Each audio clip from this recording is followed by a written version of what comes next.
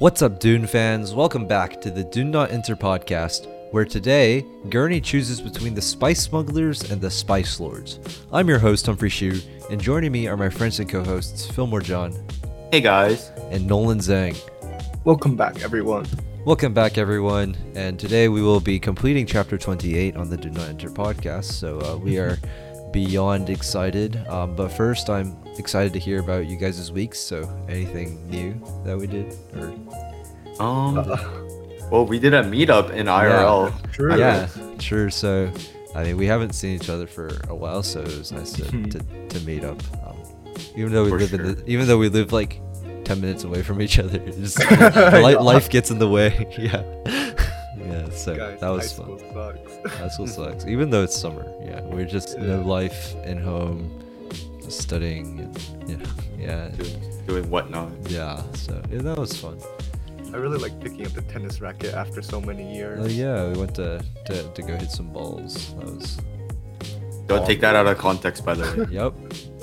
Don't take that out of context. But yeah, really fun meetup. So I guess that's like the biggest thing we did last week. Anything else y'all did that was fun? I don't know. For me right now, today I was working on my mom's computer, but I think I kind of broke it, so hopefully I can fix it. So How'd you break it? I don't think it was me, but basically I trusted some software to clone the hard drive under the SSD, and it was cloning it, right? And it was like rebooting back up. It was like doing some of the processes after it was booting back up, so it was like 51%. And then I unplugged it, so it shut down because I guess the battery wasn't as long as I thought it was. And then when we rebooted it, it was just like system error. It was like Windows can't boot, or like I got the error code for like the Windows booting thing. And I was like, I guess that's fair since I didn't let it finish, but like now I'm just stuck, you know? Wait, was it a desktop or a laptop? It was a laptop. Okay. So now I have to like figure out how to get Windows restored without hopefully paying the premium like $198 for Windows 10. Yeah. Well, you don't have to pay the premium. You can like go on like eBay or something to buy a Windows key for you could $2. you could do that, or you could just use without a Windows key. Yeah. I'm just thinking like, firstly I'll try to see like without Windows key to see if I can figure it out if that's a problem, and then maybe I'll ask my mom what she feels about it, and then for following that, hopefully she'll be willing to pay from some third party like $18 or like $25 like Windows key, which is a little shady. You don't even need that much money. Like just eBay is like $4. eBay? Wow. Yeah. Okay, but I heard eBay is less trustworthy. No, it's pretty trustworthy. Just look for the sellers with a bunch of reviews. All right, the reviews. Yeah. That's true. You're right. I'll do that. Yeah, we can help you debug your tech issues later. But Thank you. So we have an epigraph this chapter since it's technically the first half, but really it's a full chapter. So Nolan, go ahead and take it away with the epigraph. Okay, so today's epigraph reads: "We came from Caladan, a paradise world for our form of life. There existed no need on Caladan to build a physical paradise or a paradise of the mind. We could see the actuality all around us, and the price we paid was the price men have always paid for achieving a paradise in this life. We went soft. We lost our edge." From Muad'Dib Conversations by the Princess Irulan. So there's like some three major things I want to know about today's epigraph. Firstly, it mentioned for our form of life, like the planet Caladan, meaning Caladan is obviously like a tropical paradise, but what I'm suspicious about is that like it's only home to really humans and earth-like animals and plants, because like there's no sandworms, there's no like Fremen, there's no like other types of like animal or creatures, right? And all the things that like referenced on Caladan seem to be stuff that we know or like have a similar reference to, you know. So it seems really Earth-like to me. And also, I think that secondly, it also says that we can see the actuality all around us. I'm a little confused about this because, or like I guess curious, because when I hear the word actuality, it reminds me of like a Bene Gesserit term. So I'm a little confused on what they see all around them because I don't quite understand that part. Yeah. And thirdly, I see like Muad'Dib Conversations. And I think that's just something new that I don't think we've ever heard from that Muad'Dib book or whatever. Yeah. So I think what they meant by actuality means that there was no reason for them to build a paradise because it was already around them. Like it was already built. And that's the actuality. Like reality? Yeah, so actuality means like there's actually already a paradise. And honestly, I feel like Caladan is kind of the planet we know that kind of resembles Earth. Right. Because Lots of water. lots of water, tropical jungles, and plants. well, Earth if we didn't, destroy it didn't with have to- industrialization. Yeah, so right, and so I think it's kind of Earth-like, and it's interesting that they refer to it as a paradise. So yeah, that's really interesting. They should just export all the Fremen to Caladan. Yeah, Yeah. but then they would all die from spice withdrawals. Yeah, they would have That's to true. continuously ship in the spies, and we know how much the guild charges. Yeah, so yeah, but I mean, it's really interesting that they say we went soft, we lost our edge, because because the Atreides really were not prepared for what they were about to find on Arrakis after they moved. Yeah, to be honest, they weren't even painted as that soft in the beginning, but it really catches us off guard when we saw just like how little their training helped them. Yeah, and they weren't dealing with any situation really properly. The Duke went many days without sleep, and Hawat did too, and trying to get everything settled down. And in the end, the Harkonnen just rolled them over. Even though, even though, given the Harkonnen spent 50 years worth of spice on it, right? But still, they still won. Yeah, they still won quite convincingly, and the Atreides, frankly to say, put up no resistance. Yeah. Yeah. So, right. Cool. So yeah, really cool epigraph. Thank you for that. And we're gonna move on to the quote section. So again, we're doing the quotes at the beginning so that we can discuss later in the chapter. So Fillmore, you have the first quote as usual. Okay, so for my quote, I chose, "We live on sufferance down here," Gurney Halleck, Tuek said. "Arrakis is our enemy." Yep. Arrakis. Very foreboding. My quote was, "A stone is heavy and the sand is weighty, but a fool's wrath is heavier than them both." Ooh, but you know something? A feather and a bow and like a bowling ball all weigh the same when they're falling. Whoa. Yeah. Well, no, they don't. Oh, because okay. At terminal velocity. It's Right. MG. MG. Yeah, well, no, Something. it's terminal They velocity. fall is at the different too. same rate. Oh, in, my bad. in like a vacuum, right? Yeah. Because air resistance. Yeah, whatnot.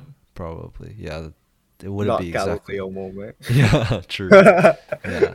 This Anyways. is what happens when you don't take AP physics. Yeah. Yeah, I took IB physics and we haven't touched Galileo at all. I forgot. There's an equation for it. I can't remember stuff. F equals mg. Anyways. Yeah, so my quote today is, "Whether a thought is spoken or not, it is a real thing and it has power." Yep, it's tangible, and a lot of times the way you think is really indicative of the way you act. And yeah, so people just say, "Oh, I was just thinking. I wasn't actually planning to act on it." It's not true. Yeah. Right. Cool. All right. Cool quotes. So now let's dive into the bulk of the chapter. So we're starting out in the point of view of Gurney Halleck after many, many chapters. And I forgot when we last started from his view. yeah, I don't think, have we ever started from his view? I don't actually remember. I don't think we have. Maybe. I think it's the first. Yeah, 'Cause this is Maybe the that first one time he chapter when- isolated.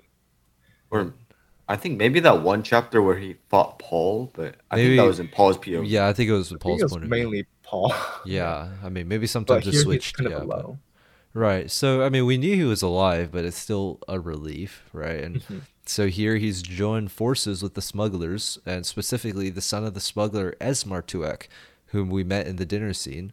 Yum, yum. And this guy's name is Staban Tuek, which rhymes with Raban interestingly. But there's one line I wanted to mention here. The man wore Fremen robes and had the half-tint blue eyes that told of off-planet foods in his diet. So it seems like, and the text I think implies this, that his eyes are not fully blue because he doesn't purely eat spice. So does that mean that the Fremen subsist on purely spice if their eyes are blue? Because here it's saying half-tint blue eyes and the off-planet foods is the reason, right? So this would kind of indicate if the Fremen purely eat spice in their diet, so their eyes are so blue, that the spice has nutritional qualities, that can satisfy these different bodily needs. And yeah, it has all these different minerals and vitamins, I suppose. Yeah, so some type of not magic drug, but it's some type of ultimate vitamin, I guess. Yeah. Yeah. Yeah, it's definitely That's not a gummy.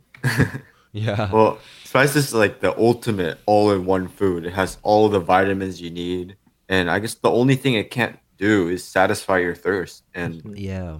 I guess that's the lack of water on Yeah. Arrakis is the only thing keeping the Fremen from getting too strong. Hmm. Because I guess the lack of water limits the factors such as population growth. True. Yeah. So Also, it's kind of like this is like the whole like you can only choose one food to eat for the rest of your life. What would it be? And they chose spice. I'm kind of curious though, because like when I think of spice, I want to know how they process it. Because like do they treat it like rice, where they boil it and then it becomes something else, or is it just like they just eat it like raw? I don't quite understand that.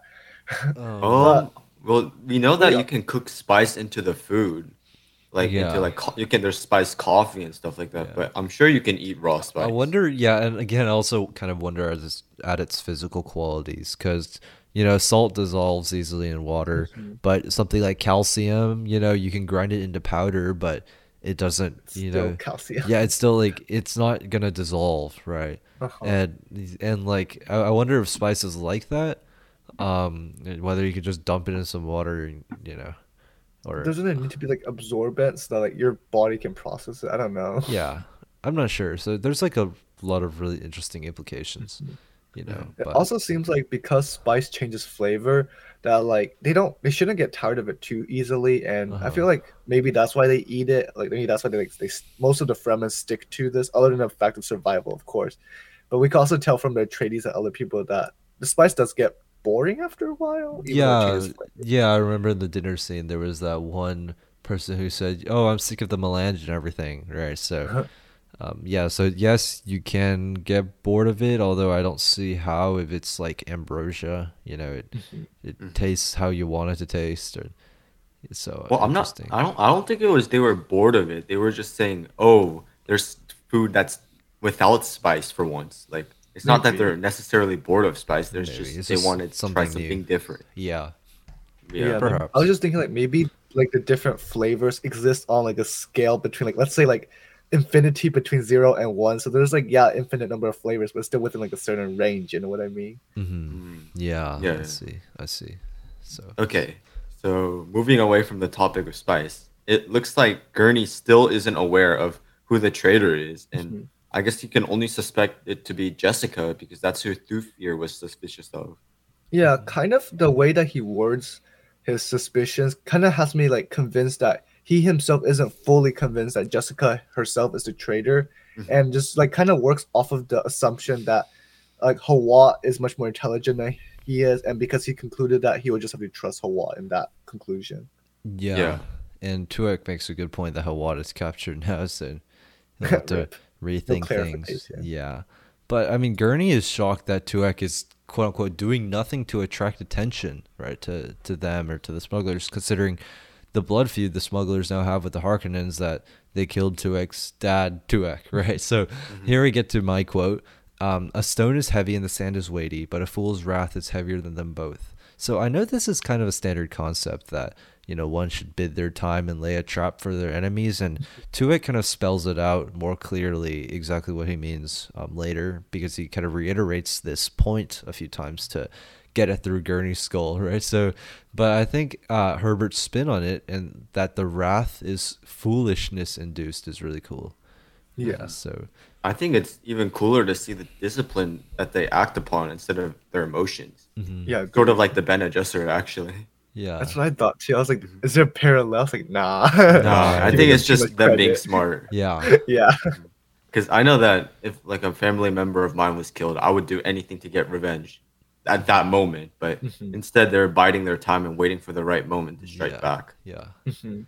Kind of agreed as well. Like, yeah, when Herbert introduced the smugglers at like the dinner party and stuff, I kind of just thought of them as like no better than bandits of the Wild West, kind of like rowdy, uncivilized, and only focused on their own self gain. Hmm. But from this like conversation, at least, I'm impressed to see the smugglers, at least one of the smugglers, the leader, is a respectable person and that they are a respectable force because they're led by him. They should be reckoned with from like the universe, I guess. I don't know. Hmm. But it's also good to see that they have someone who will calmly assess and like see what the situation requires of them. So I'm happy that there's someone like that for the smugglers. Yeah, same. Yeah. I'm glad to see that the smugglers are respectable people, and perhaps they're even doing a good thing because spice is expensive, and yeah, and so it's Black that market, yeah, so they're saves lives. black marketing things. Yeah, perhaps it's even doing a good thing. Yeah.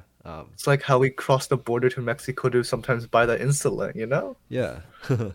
And Probably not the most reputable. and I think Yeah. this partnership that Gurney has with Tuek here is kind of, it was foreshadowed, I guess, in the dinner scene when Paul was, confronting, who was that? The water shipper, right?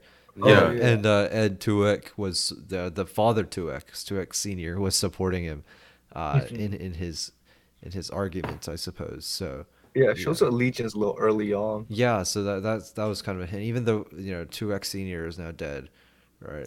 Yeah, his son is carrying on his legacy. Right. Lido is also dead. Yep. So Gurney And is again, carrying his son on- is carrying on his legacy. Yeah, and also Gurney is carrying on, what Leto would have wanted. Yeah.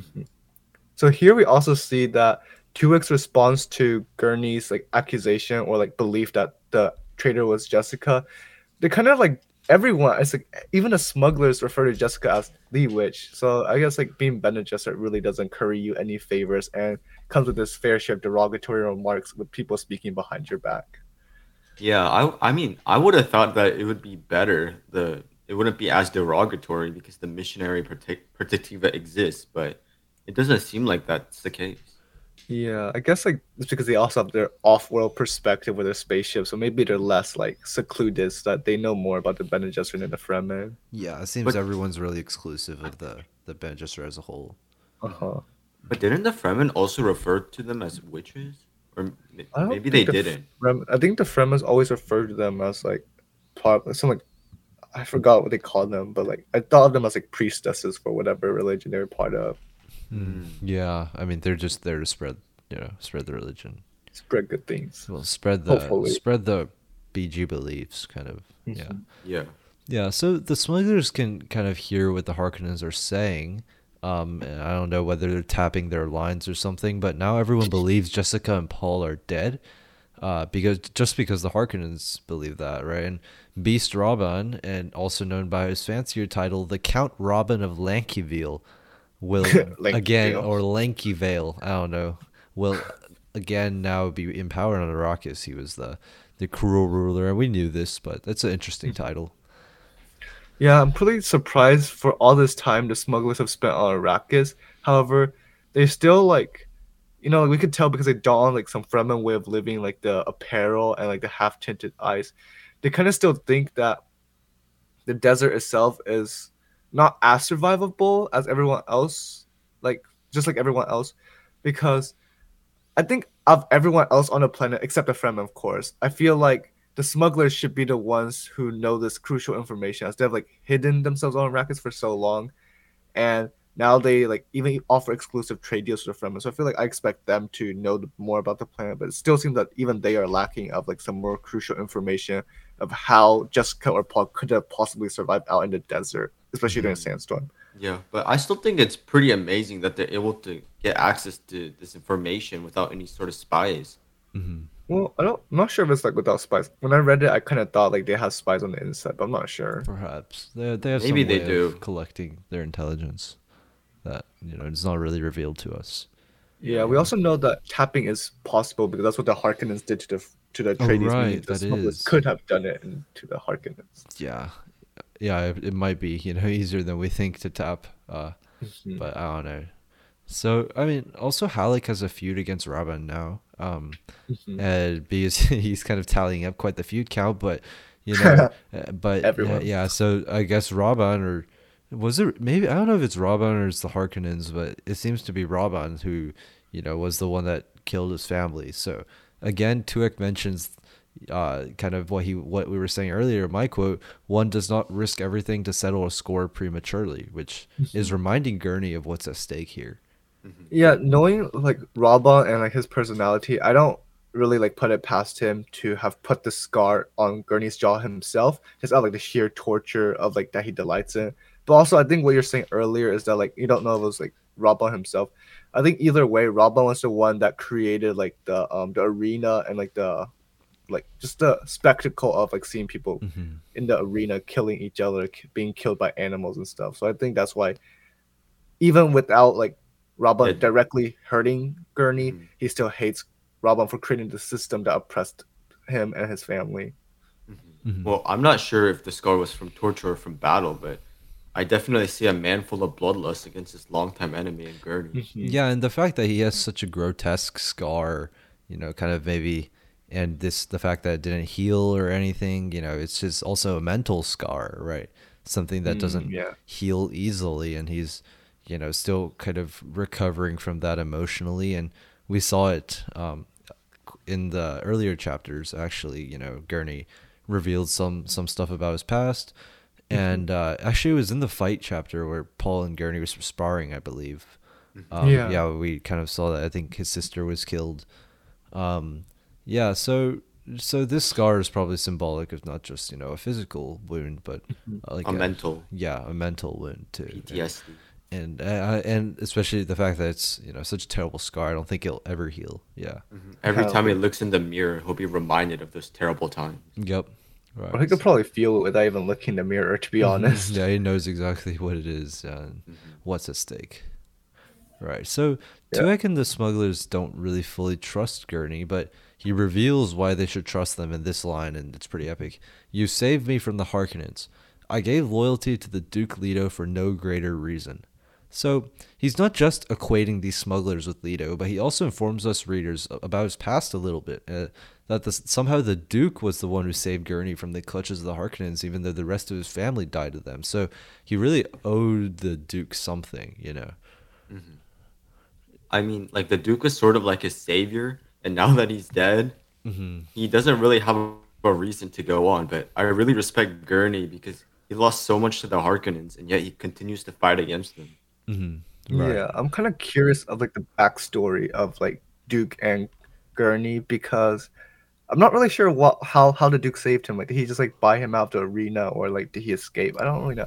I mean, I would assume he did some sort of raid on them, and then he was able to free them during the raid. Perhaps, Possibly, yeah. yeah. Maybe Gurney was a prisoner of war, and the Duke, Yeah, rescued he him. traded. Yeah, perhaps. Not sure. Yes. Really interesting. I don't know. But here we have like the quote for that I chose for today's chapter because we came to the part where Tuek and Gurney are talking and Gurney reveals his intense hate within him and Tuek responds, whether a thought is spoken or not, it is a real thing and its power. So to me, this quote is really interesting, especially in this context because especially in like in the modern world context, because it's such a conflicting narrative that it paints. Because the most common thing that we hear in today's world is that like words spoken with no action. It's kind of just like an empty promise, or it's just like phrases similar to that. It's just like your words are empty, there's no action behind it. So in a way, this is like a valid perspective as there's many direct applications of this and you're not getting any results done, right? So obviously your thoughts aren't really translating. So the thing is, it also has its flip side, right? Conversely, we also know that like an idea is all it takes to spark a revolution. We see this commonplace among writers of American Revolution, abolitionists, feminists, and every other like social justice movement out there in history. We see that change, like it starts from the thoughts of the people. That's how you influence their actions because like the action is directed by a person's thoughts, and therefore it is the prerequisite to like the tangible change, right? So Right. we see Tuek. I think this is the most respectable because like he sees like Halleck's like intense hate come out here. And it's just instead of just like brushing it aside as just like something that he could like easily like come over or like brush off later on down the line. He instead like acknowledges it and challenges him on his thoughts and motivations. So by fundamentally addressing Halleck's motives and thoughts, Tuek kind of provides the proper context for future Gurney's actions while he's on Arrakis and just like makes the reader even more knowledgeable about why Gurney is the way he is as well. Mm-hmm. Wow, really cool analysis. Yeah, I don't think I have too much to add. Yeah, but yeah, all these thoughts, a lot of the times, in the lower classes when reform is needed, it always starts kind of in minor rumblings or murmurs, right? Because the people are kind of thinking about that, and if you don't quell it, it'll start kind of a uprising. Yeah, it kind of sort of snowballs You know how in an avalanche it's always some sort of small thing that causes it, Yeah. but then I guess it's usually one big event that causes everything to erupt. And for rebellions, that is. That's very important. That once like that big spark that goes boom. So yeah, honestly, that was really interesting because like that was the moment in debate where I realized that principle does matter over practical. To be honest. Yep. Is that why Okay. they say the pen is mightier than the sword or something? Yeah, I've heard that thing so many times. Just like Vinland Saga. It's so you know? cliche. It is, Vinland yeah. Saga moment. Yeah, it's very cliche. Okay, so let's go on and let's talk about this one thing that I laughed at when Tuek said. So Tuek Yeah, said, I laughed at this too. so he said there are three things. These three things there are that ease the heart: water, green grass, and the beauty of woman. Yep. Oh well, Yeah. am I the only person who didn't laugh to this? I don't know. Because I thought I thought it was sort of a thoughtful moment because well, he's Really? not exactly wrong. Oh, I thought 'Cause- it was quite in jest a little Yeah, bit. the ending was pretty funny. I mean, I guess. Well, I mean, yeah, he's right. I mean, it's reflective, but also kind of jestful. I suppose it's not really funny given the context of I guess what's going like, on. But stand alone. I mean, yes, I mean, out of context, it's just. Yeah, It is pretty funny what out of is- context. What is this guy saying, right? So It's because like the previous mood, like what they were talking about before, sort of killed it a little bit. That's true. But I guess yeah, because on Arrakis, those things, water, green grass, and the beauty of woman, are what everybody wants and can bring you prosperity. But yeah, Right. I mean, You know, if we follow the trend in these words, you know, there's no water on Arrakis, there's no green grass on Arrakis. So what do we think about the beauty of woman on Arrakis? exactly, because the only women that we've seen are the Fremen women, and for as far as I know, they look like grandmas Yo, true. wow. I mean, because they have weathered Wow. skin from the sun and such. yeah. No, it's an acquired taste, I feel like, guys. Okay, Oh, okay. Well, I mean, it seems Nolan, kind, you would know because you're the ladies' man here. well, and whoa, also whoa. it seems like Kynes has the taste, you know, because You know, guys, he married a you know, Fremen. that's true. You know, he was an off-worlder. He settled down, and I guess he, Yeah, you know, he decided to stay. Yep. Wait, does Kynes have a child? Oh, that would be really interesting. Whoa, That's not that Hey. hasn't been revealed, right? I doubt he does, honestly. I I just don't know. like, I He feel like we might. have We- in his position, I just doubt he would, because of like the how much he has to do. I don't know whether you know. he has too many responsibilities. Yeah, and I don't think he needs one large extra responsibility on top of that. I feel Right. like though like that also makes it a little bit heavier on him to have an heir to continue on his work though. But maybe that's just not how Fremen society works. I'm not really sure yet. We also haven't had that much like personal Kynes life, so we haven't had that much. Yeah, reveal not much.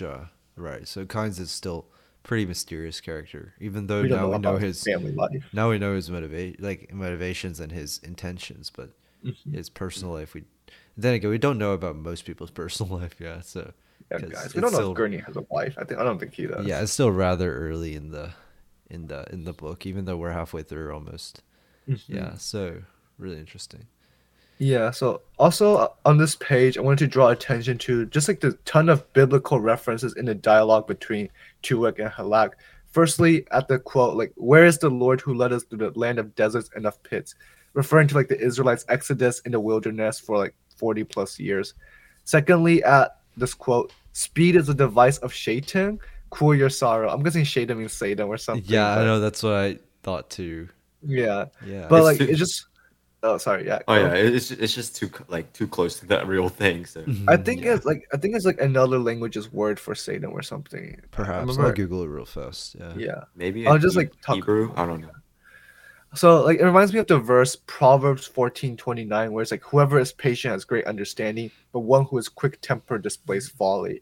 Well, like some of the other versions, I know this one's from NIV, but other versions like ESV and like I think other KJV maybe, but it actually mentions the words instead of like patient, it says slow to anger. So that's what it reminded me of.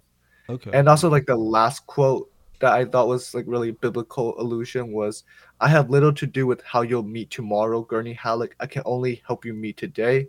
Reminds me of the Bible verse in like Proverbs 27:1. It's like, "Do not boast about tomorrow, for you do not know what a day may bring." Because Right. it's like Gurney's going on about all these things he's gonna do with the Harkonnens tomorrow, and then like Tuek is like, chill out, bro. You don't even know what's gonna happen tomorrow. Yeah, so basically don't count your chickens before they hatch. Yeah, it's like stop sticking to this one like plan that you think is gonna like work. Yeah, and Shaitan is it's a spirit in Islam, evil spirit, like inciting humans to sin by whispering to the heart. That's what it says. So it's actually has an Islamic Background. origin. Yeah, it's not the first time we've seen Islam in this book. So it's really interesting. Isn't the Balerian jihad like or jihad is Islam, right? It's Islamic, I believe. Yeah.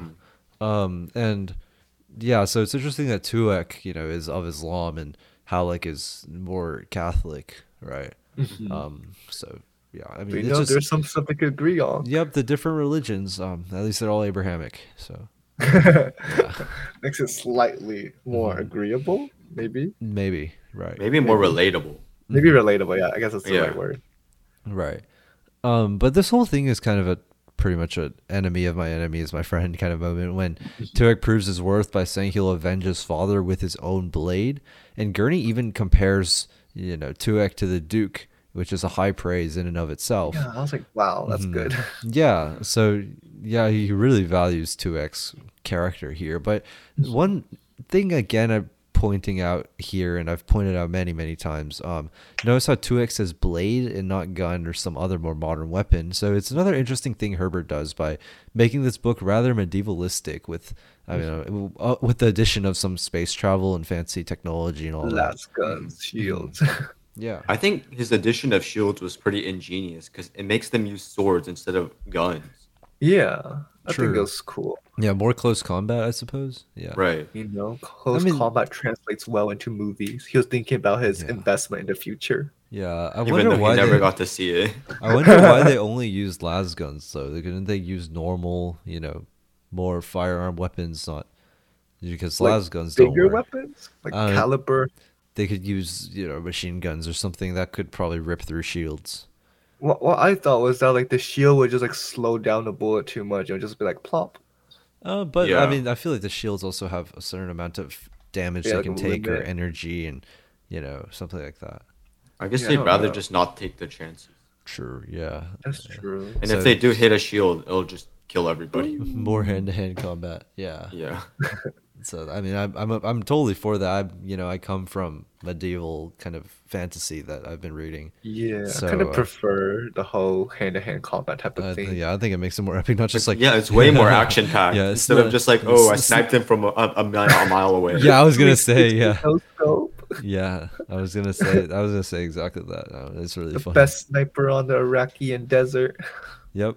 Honestly, but if somebody was able to make like a sniping scene epic, like that would be awesome. Yeah. Well, I just feel like at least in Western movies, I think the philosophy for a lot of like Western like movie making for guns has been kind of like the whole calm and collected, like I shoot one shot, one kill type of thing for a very long. I think you mostly see the whole like chaotic gunfights, especially develop from like Hong Kong like movies where you see a lot of like gun through.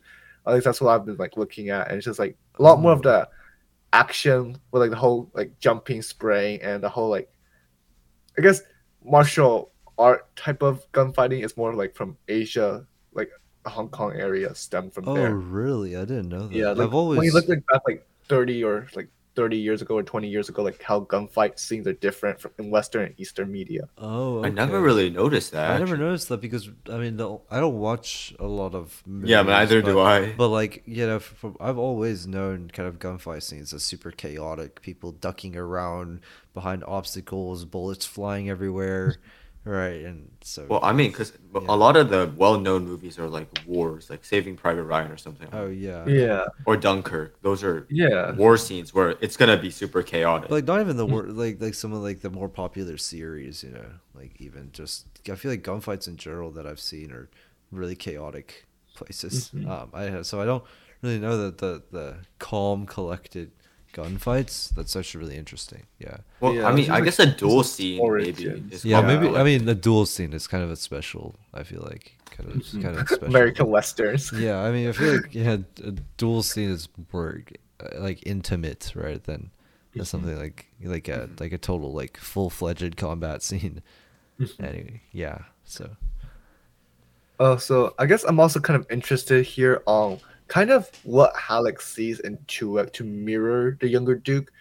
Maybe Gurney is kind of like in his desperate state of like trying to reach for some type of solid familiarity because like he's reverting to like a state that like he needs to depend on someone right now to like I don't know guide him in his actions, especially after being told that like his motives are wrong. And since like as we talked about, he was saved by the Duke, or maybe like Tuek really kind of does reflect your younger Duke Leto, where he was maybe more brash, more daring, but also like still super strong as a good leader.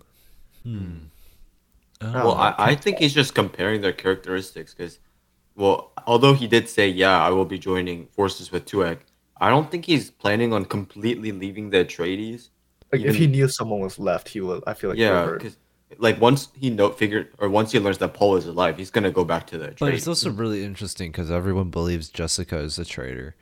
So I don't know whether his suspicions for Jessica will outweigh his loyalty to Paul, who technically is the Duke now, right? Especially if they come back together. Yeah, he has the ducal signet ring and everything. So well, I think Paul would explain the situation, and he would accept Jessica. True. It's like hard though because even though it's really weird because I feel like the Atreides have been close knit for a long time and they've known each other for a long time. It's surprising how they have so much internal suspicion. Everyone's suspecting Jessica, and even Leto was suspecting Jessica at a point, which is, insane considering how much, Jessica has given to the Atreides family. So, yeah, I mean, I just think it's really interesting that, if Gurney might not just buy Paul's explanation. Yeah, that's true. I feel like there's some inherent, suspicion in here that we're not privy to, that we don't really know. Yeah. So I'm interested in, Tuek calls Gurney the fighting man, and then Gurney kind of confirms, do you really think of me as a fighting man? So fighting man is really weird because it was italicized, and the initial way I read it was that Tuek was kind of spitting it out as like derisively and kind of insultingly, right? And I thought it was referring to Gurney as a brute, right? It's sensitive, but I think that Tuek respects that he was able to get out of the tough Harkonnen raid. I think that was kind of the reason they called him fighting man more than anything. I kind of feel like when Halleck calls himself like I am a fighting man, he is just like signifies that he won't be a burden to the smugglers and can carry his weight and prove useful in times of need. This is especially important when he's like begging Tuek to take him in, especially like when he's like, you know what, maybe we'll kill you instead if you're like so temperamental about killing Rabban, right? So he's going to prove that he's like not dead weight on Arrakis. So he's basically just saying that he's a warrior that can be relied on when it's time to fight.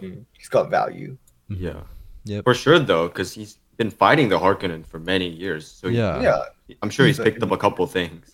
Yeah, I mean he's a capable warrior. I mean we saw how he sparred with Paul and everything. Paul is the main character. And even more so, he commands his men's respect, and his men are 70 something people, right? So that's quite a lot of men in this situation, I feel like. So the smugglers would want his help, I feel like. Okay, so now we get to my quote, which is, "We live on sufferance down here," Gurney Halleck, Tuek said. "Arrakis is our enemy." Okay, so this shows that even the smugglers that have lived on Arrakis for so long have not fully adapted to the environment. Yeah. And I guess the same thing can be said for the Fremen, but not exactly, because they don't view Arrakis as the enemy. Because, well, I guess they're even more well suited for the environment instead of the smugglers, right? And then I guess instead the Harkonnens are their greatest enemy because of their invasion and stealing of their resources. Yeah, I think it's kind of amplified, however, by the fact that the smugglers never quite swapped entirely over to the ways of Arrakis and like giving it like their full 100% like way of life, like the Fremen did, hinted by like the half-tint blue eyes. So they like keep comparing the like Arrakis condition to what it is like to live off-world, which, to be honest, is quite hard to not admit that you're living in like a literal hell when you see some place like Caladan was like super cool and like you're just chilling on like a literal paradise, water everywhere. Yeah. I mean, right. I mean, it makes me appreciate how I have water right next to me. I mean, I know, we y'all. live on sufferance. It's such a strong word. You know, they're Christ. suffering every day. It's, yeah, it's not something to be. That's not something trivial. Yeah. I kind of wonder like what keeps the smugglers there though. Like I feel like if I was a smuggler, I'd make my fortune and leave. I feel like it's profitable, and I feel like it's harder than anything to make a fortune, given how much the guild is, Yeah, like a premium blocking. on Yeah, the just blocking fortune. all of the the attempts of the smugglers to make a fortune. I feel like. Right. Also, the half tint of their eyes means that they're already connected to the spice, so they're Yeah, not I'm able to not sure they leave. can even leave in the Yeah, I first mean, they place. could they could make a fortune and leave, and they could buy the spice, but But then they But wouldn't they, have they didn't the have their easy fortune. access that they used to do. but then they wouldn't have their fortune very soon. Yeah, Yeah. the fortune would disappear before their very eyes. Hmm. Oh Right. well, poor life choice to become a smuggler. Yeah, you should never have touched the spice in the first place. Like, Yeah. right. So I don't know. I think it's just foreboding when Gurney mentions that, and we were on the topic of Arrakis being literal hell, but Gurney mentions that people can see bits of greenery here and there on Arrakis, considering Kind's dream and all that. It's very foreboding. And what's more surprising, however, is Tuek's view on the Fremen again as vastly inferior to them, and this is surprising because he just says that they are ragged bands that they use as spice hunters. And have the Fremen been purposely masking their true powers for this purpose? Wait, So that they can sabotage the Harkonnens when they need to, or maybe support the Muad'Dib, right? I mean, initially it makes sense that like the Harkonnens would underestimate the Fremen because the Harkonnens are so cocky and they live in they're the so cities too. yeah, and they're so overconfident that they live in the cities and they don't really know what they're getting themselves into, and the Baron is not the most reasonable man, but Tuek comes across as a reasonable person, right? I mean, there's so many questions here, and another one is how did they let Idaho, who is essentially a stranger, into the Seachers to see everything if they're so secretive about their operations? Yeah, so like maybe this is like conspiracy theory level, but like I kind of think maybe the Fremen were thinking about it where like if they let Idaho in, like gives off the presumption of like Idaho as a member of the Fremen tribe, like they would keep him away from their secret plans of terraforming Arrakis or like their true combat capabilities. Because from their viewpoint back then, it was just like they don't know if the Harkonnens would come back and destroy the Fremen yet, right? Or like they feel like maybe they were confident in like keeping Idaho away from this. So I kind of suspect like the Fremen were just playing along with the Atreides to buy time for the project to finish, and just like give them the feeling of cooperation, just so that they could like continue to safely do their thing while the Atreides hit the Harkonnens and do their own thing. Yeah, but in order for them to complete their project, they still need like a certain amount of water, right? That's true. Quite a bit of water, I would say. Yeah, Yeah, but you can't I, terraform a planet with like a shortage of water. Yeah. and I agree with your idea of that they are trying to buy time, but at the same time, I think they held a real respect for Idaho and his combat abilities, which That's I guess true. you could say that it's equal to or maybe even surpasses some of their best warriors. Mhm. I mean, the thing is, I don't know how much the Fremen value pure combat skills, given how, even the weaker Fremen are matched for the Sardaukar. They don't really need an extra warrior or I something. guess that is true. And I mean, and if they're trying to be so secretive, Idaho coming in as an outsider, and he could potentially just throw everything off. So I'm really surprised because, I mean, they seem to trust Idaho so easily, and and we were speculating last chapter on how they won't be able to trust Jessica and Paul so easily, and Paul has the ducal signet ring and is in a much higher position of power. So Yeah. Yeah, yeah. I maybe mean, at the same time, like Idaho presented a theory of like the Duke could provide them with materials or resources, or like I don't know, because I know Idaho is fully capable of like proving himself as like a warrior to the Fremen, right? But like you also been saying, like I don't know if like being a warrior is enough to be let into the inner circle, right? So maybe I think he may have offered like the Duke's allegiance, and the Kynes and the other Fremen may have determined that like letting him in a bit to like reap the resources of like technology from Atreides will may have been like beneficial in speeding up their plan. Hmm. so they're kind of using them to their advantage. I mean, maybe I don't know. This is speculation, by the way. Yeah. Anyway. Well, I mean, it's really smart of them to keep everything under wraps, Because if nobody really knows what their true potential is, then they're gonna underestimate them every single time. Yeah, And so that's and kind the of element, yeah. or yeah, you can go. Sorry, I was gonna say that was I feel like the purpose because it's clearly working with Tuek, again a reasonable person, in thinking the Fremen are just ragged bands of spice hunters, and Hmm. the Baron who is in a even though the Baron is not a reasonable not like a reasonable person, he's in a position with he can get a lot of information, and the Power fact that he too. hasn't heard anything until now, he hasn't heard of the Fremen fighting abilities, and it seems like Raban has some more information that we don't know of, but Right. Yeah. but yeah, it's really interesting how blind everybody is to the people living in these sietches. Hmm. Yeah, Just having this element of surprise is just such a huge advantage, especially in a war like environment. right, I agree. So, Because you need every single advantage you can get. and Yeah. then the Fremen are already really have a very high advantage, and this surprise factor maybe Yeah, because they know the turn. land better than anybody else as Yeah, well. and of course they are ferocious fighters. Yeah. Hmm. So I mean, we saw how they just totally they wiped the floor with the Sardaukar. Totally.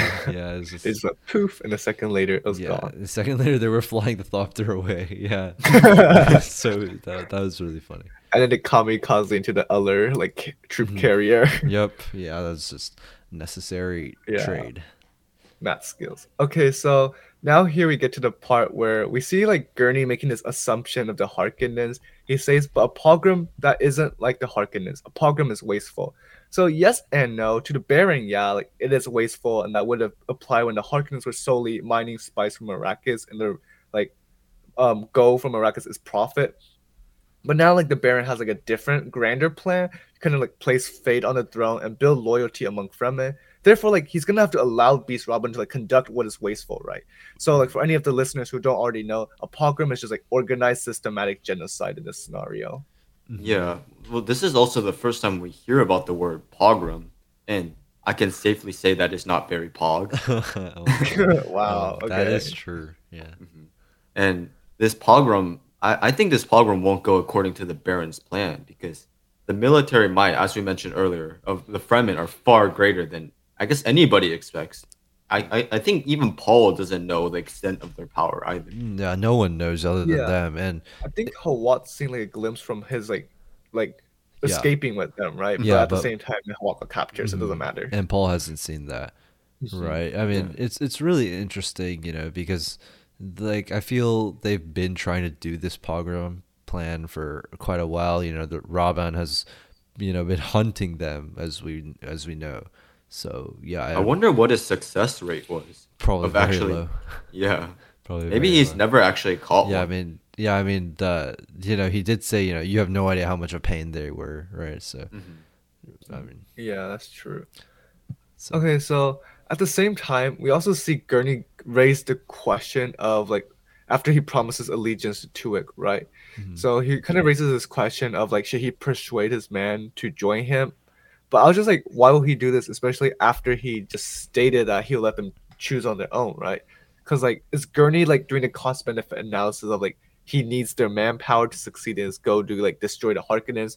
Because the truth is, he can no longer claim the whole like we're doing this for like the throne, or like the Atreides because they're all gone. There's like even the heir himself is dead, like Paul's dead, or like that's what they believe, right? Mhm. Right. I mean, yeah, I think like Gurney probably feels that his men deserve to choose their own path and make their own decisions regarding their fate and eventually, what they want to do in this terrible situation. But like again, even if he offers the aid of his men, Tuek may be more willing to give Gurney's needs a little more consideration. I feel like because his men are Yeah, just a valuable and bargain. yeah, they're like bargaining chips. Yeah. Well, I don't entirely agree with the statement that he can't really cite it based on loyalty to the Atreides because, well, they followed Gurney this far and they followed him even throughout the entire war. So it won't be easy for them to just leave him now.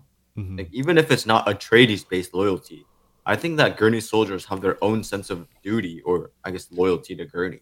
I guess that's fair, Hmm. yeah. But it's just like I don't know. I feel like you're right. Some of them would stay, but I feel like there will still be others that like splinter off and leave because I like they're agree. so like Gurney mentioned, like a lot of them are tired of Arrakis. They're just want to go home. I don't know. I don't That's even know if true. they can go home, given Yeah. they've probably taken Spice. Spice. Yeah, so Also, mean- I feel like they sort of don't have a choice of following Gurney, because where would they go if they were to say no? yeah, I'm I not mean fighting. they don't have the money, the funds to fly back to Caladan, right? I mean, I think the smuggler they mentioned that like they could work as like indentured servants or something. true. I mean, they Oh, could I guess that's- they would probably all have to work for a while, but Yeah. some people would probably leave and some would stay after the period of time. Yeah. So yeah. Yeah, so another thing that was just curious in like this dialogue section was just like the phrase "fortune passes everywhere." He said it near the end, so I was just wondering if it's like a farewell type of thing that like is it common? I don't know. I believe. I mean, it's probably something like "May the stars shine on you" or "May the stars light your path." Kind of Yeah, a something farewell like- message. Probably just a a nice. nice like Yeah, I think parting thing. I might start adopting that one. Fortune passes everywhere. Yeah. Preferably, I'll except s- in a capitalistic society. Yeah. Yep. In a capitalistic society, fortune stays in the top 1%. Sure. Yeah. Fortune passes into one place. Yeah. Well, Collect. uh-huh. And Tuek also says that a time of upset is a rare opportunity for a business, meaning, I guess, in this time of war, he has the opportunity, I guess, to make money or get back at the Harkonnens, because I think their relations with the Harkonnens aren't great, even before the death of his father. Yeah. And this sort of reminded me of the phrase, another man's war is another man's profit. But I guess in this case, it's not entirely true, because Tuek is doing it out of revenge. It kind of reminds me of like during COVID, how all the billionaires just got even richer. Like their wealth just multiplied over Yeah. COVID. Yeah. I mean, it's just the only real winner in war is the weapons manufacturer. It's kind of like that. Yeah. And, There's no yeah. winning in war, guys. yeah, there is no winning a war. War is a lose-lose. Don't go to war. If any, what's it called? If any world leaders are listening in, that's our opinion, anyways. Joe Biden, you listening to us? Yeah, Mr. Putin? yeah. Whoa, Putin. Whoa. Yeah. Well, he is a world leader. That's true. Yeah, I Putin wonder be if lurking he's- on this side of the internet. Yeah, I wonder if he's listening to the Dune Enter podcast. For Yep. sure. He Yeah, must be for- like meditating right for now sure, or for something. sure. He can't break. Yeah, for sure. Yeah, he's one of our listeners. Indeed. Yeah. Really funny. Anyways. Okay, let's go back to Gurney. So for here we see we're like near the ending, and to me, Gurney's like looking back on the state of his men, just like surveying them after having this talk with Tuek. And I kind of see it as a sad scene. I know like maybe y'all don't see it that way, but to me it just seems like he sees what like he's proud of, right? Like community, the companionship of the Atreides, even though they're still beat up, right? Just like built up among the men after all these years. But like now the Atreides, they're no more. There's no more of this. I mean, they're still there, like the companionship and stuff, but like there's no cause to fight for anymore. Like this era of like training this community, protecting this community has come to an end. Like to me, it really popped out when they like follow it up with, I think I don't think it's this guy's name, like Mattai's, Yeah, Mattai's, Mattai. Mattai's like inevitable death, and like Halleck's like I know, and then goes to play the baliset to like send them off. I think that to me is just it's like a pretty very sad party. It's a very somber moment. Yeah, I mean, at least Gurney gave Mattai a proper farewell with a song. I mean, it's not the first death of this book, and it's a rather inconsequential death, but it hits as usual. And I mean, it's not going to be the last death, and it's good that Gurney sure. takes this good PR angle and respects his men's sacrifice. And I mean, plays a even like baliset. without PR, I think he genuinely had like a connection with like the man. No, I agreed, but I mean, it's also good PR. Yeah, it does look good. Yeah, generally, yeah. I know he cares about his men and everything. That's why he even offered, that he would release them from their contracts, I guess. Yeah. And we know that he genuinely cares about his men, because his eyes were burning, and not from the Arrakis heat, but from actual sadness. Yeah, the tears. It was such a depressing moment, to be honest. Yeah, it was very very touching, right? And yeah, and on that note, it's a very depressing end, Sad but note. Yeah. but I believe that concludes the discussion for this episode of the Do Not Enter podcast. Make sure to read to the end of chapter 29. Yes, we are back to full another chapters. full chapter. I know, right? We're on a streak. And tune in next time when we discuss it. As always, thanks to all of you listeners for being patient with us and being interested in our thoughts. Follow us on Instagram at Do Not Enter, Reddit, use such Do Not Enter, Twitter at Do Not Enter, and email us at donotenter@gmail.com. That is DUNENOTENTER@gmail.com. Please contact us with any questions you may have, feedback, or it's probably my turn this week. Recortiones. Yeah. Oh. Yeah, so It almost sounds like we're speaking another language. Yeah, we'll run out of permutations of that word soon enough. But anyways, if we made any mistakes, don't hesitate in letting us know. We will gladly correct ourselves. Not that we make any mistakes, but For sure. Yeah, what even are mistakes? I don't know, something that I don't make. Anyways, so please give us a review on iTunes or Spotify. It only takes us a few seconds of your time. Just go and make an account and go to our podcast and smash that 5 stars button, because it's the only button that exists. It helps us know that we're doing a good job and motivates us to create new content, and also on a more mathematical sense, it helps us climb the charts and get our podcast to a wider variety of listeners. Yep, we're playing the algorithm out here. It's a game of playing the algorithm every single day. Yep.